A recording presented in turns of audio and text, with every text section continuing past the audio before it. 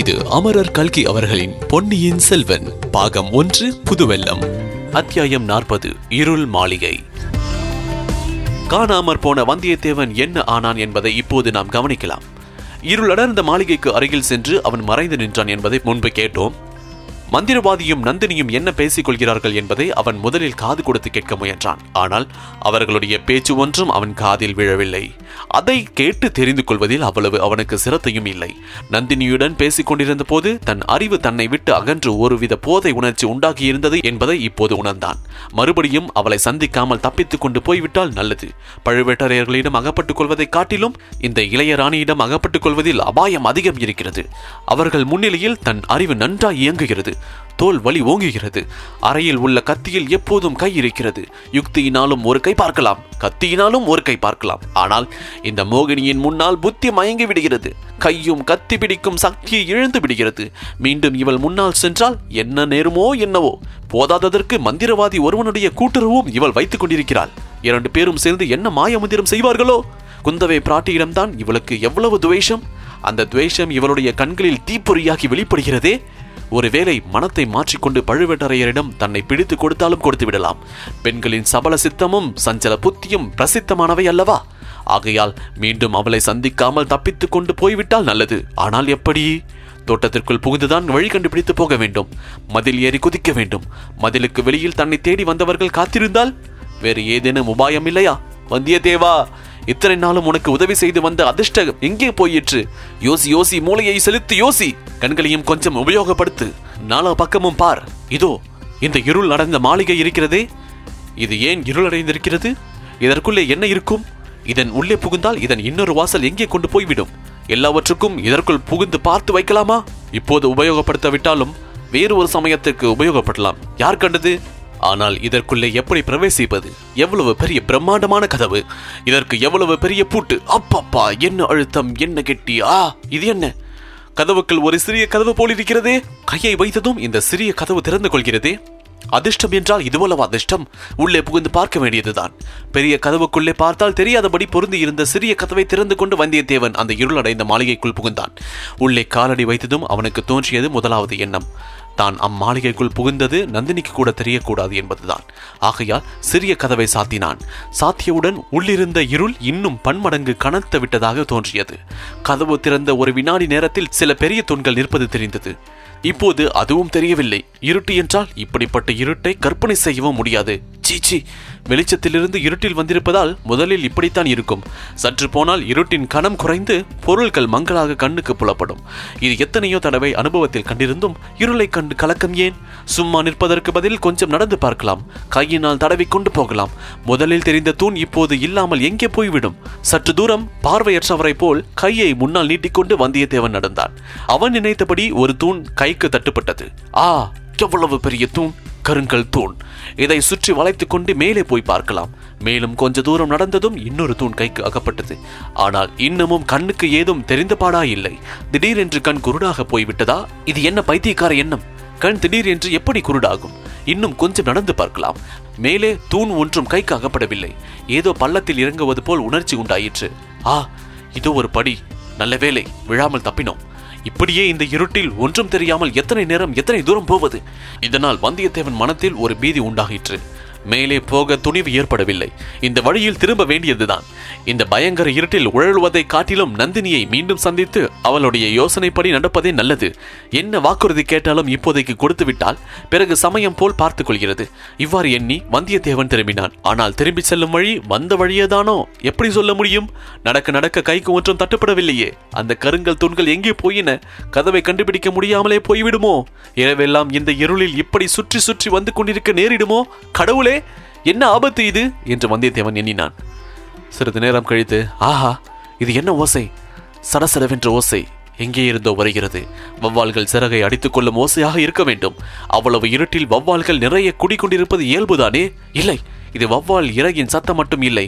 காலடி சத்தம், யாரோ நடக்கும் சத்தம். நடப்பது யார்? மனிதர்களா? அல்லது? இவ்வாறு சொல்லும் பொழுது வந்தியத்தேவனுடைய தொண்டை உலர்ந்து போயிற்று. மேலனத்தில் ஒட்டி கொண்டது. திடீரென்று யாரோ அவன் முகத்தில் இடித்தார் போலிருந்தது. வந்தியத்தேவன் தன் சக்தியெல்லாம் காட்டி ஒரு குத்து விட்டான். குத்திய கை துண்டிக்கப்பட்டது போல வலித்தது.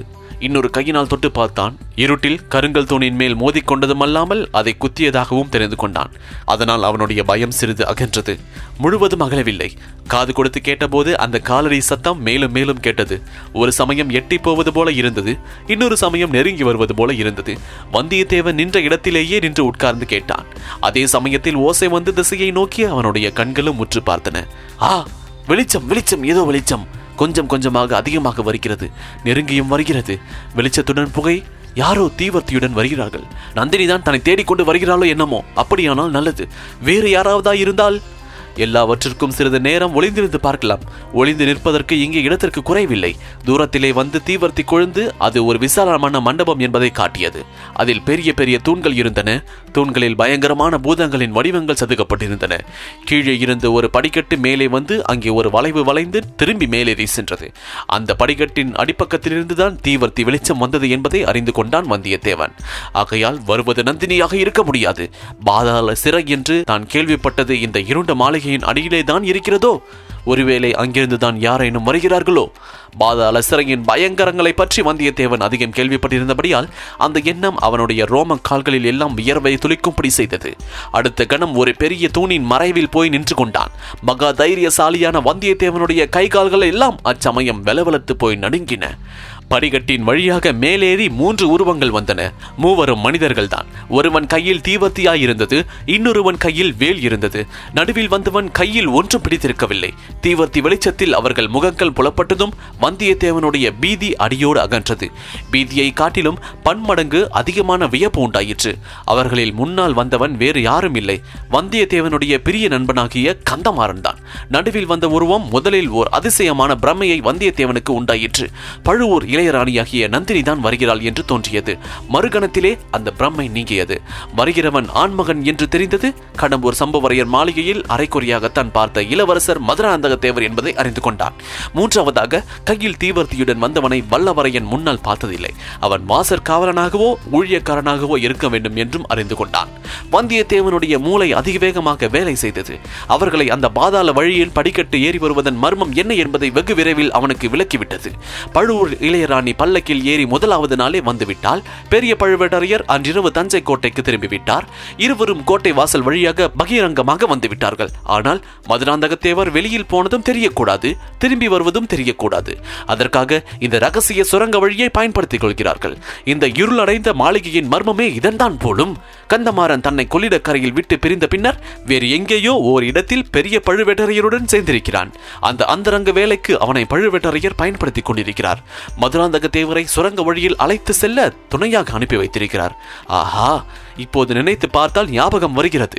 எனக்கு கூட தஞ்சாவூரில் ஒரு வேலை இருக்கிறது, தானும் அங்கு வந்தாலும் வருவேன் என்று கந்தமாறன் சொன்னான் அல்லவா? இப்போது இங்கே திடீரென்று தான் கந்தமாறன் முன்னால் போய் நின்றால் அவன் என்ன செய்வான்? இந்த எண்ணம் தோன்றிய உடனேயே அதை வல்லவரையன் மாற்றிக்கொண்டான். இந்த சமயத்தில் கந்தமாறன் முன்னால் தான் எதிர்பட்டால் அவன் செய்துள்ள சபதத்தை முன்னிட்டு தன்னை கொல்ல நேரிடும், அல்லது தான் அவனை கொல்ல நேரிடும். அப்படிப்பட்ட தர்ம சங்கடத்தை எதற்காக வரவேற்றுக் கொள்ள வேண்டும்? இவ்வாறு எண்ணிக்கொண்டிருந்த போது அந்த மூவரும் படிக்கட்டில் மேலேறி போய்விட்டார்கள். வெளிச்சமும் வர வர மயங்க தொடங்கின. அவர்களை பின்தொடர்ந்து போகலாமா என்று வந்தியத்தேவன் ஒரு கணம் நினைத்து அதையும் உடனே மாற்றிக்கொண்டான். அவர்கள் கோட்டை தளபதி சின்ன பழுவேட்டரையரின் அரண்மனைக்கு போகிறார்கள் என்பது நிச்சயம். அங்கே தான் திரும்பி போவதில் என்ன பயன்? சிங்கத்தின் குகையிலிருந்து தப்பித்து வந்த பிறகு தலையை கொடுப்பது போலத்தான். இனி திரும்ப நந்தினி இருந்த லதா மண்டபத்திற்கு போவதிலும் பயனில்லை. ஒருவேளை பெரிய பழுவேட்டரையர் இதற்குள் அங்கு வந்திருக்கலாம். அதுவும் அபாயகரம்தான். வேறு என்ன செய்வது? ஏன் இந்த படிக்கட்டு வழியாக இறங்கி போய் பார்த்தால் என்ன? இவ்விதம் எண்ணி நம் வாலிப வீரன் அந்த சுரங்க படிக்கட்டில் இறங்கினார். இதன் தொடர்ச்சியை அத்தியாயம் 41 நிலவரை இதில் தொடர்ந்து கேட்கலாம். இந்த தொகுப்பினை உங்களுக்காக வாசித்து நான் DJ முருகா. இன்ஸ்டாகிராமில் என்ன ஃபைண்ட் செய்யுங்க murugan.dj மற்றும் Facebookல் ஃபைண்ட் செய்ய இந்த சவுத் ரேடியோஸ் ஆப்பினுடைய இடது பக்க மேல் மூலையில் உள்ள ஷேர் பட்டனை கிளிக் செய்யுங்க. மீண்டும் மற்றொரு பாட்காஸ்டில் சந்திப்போம். நன்றி, வணக்கம்.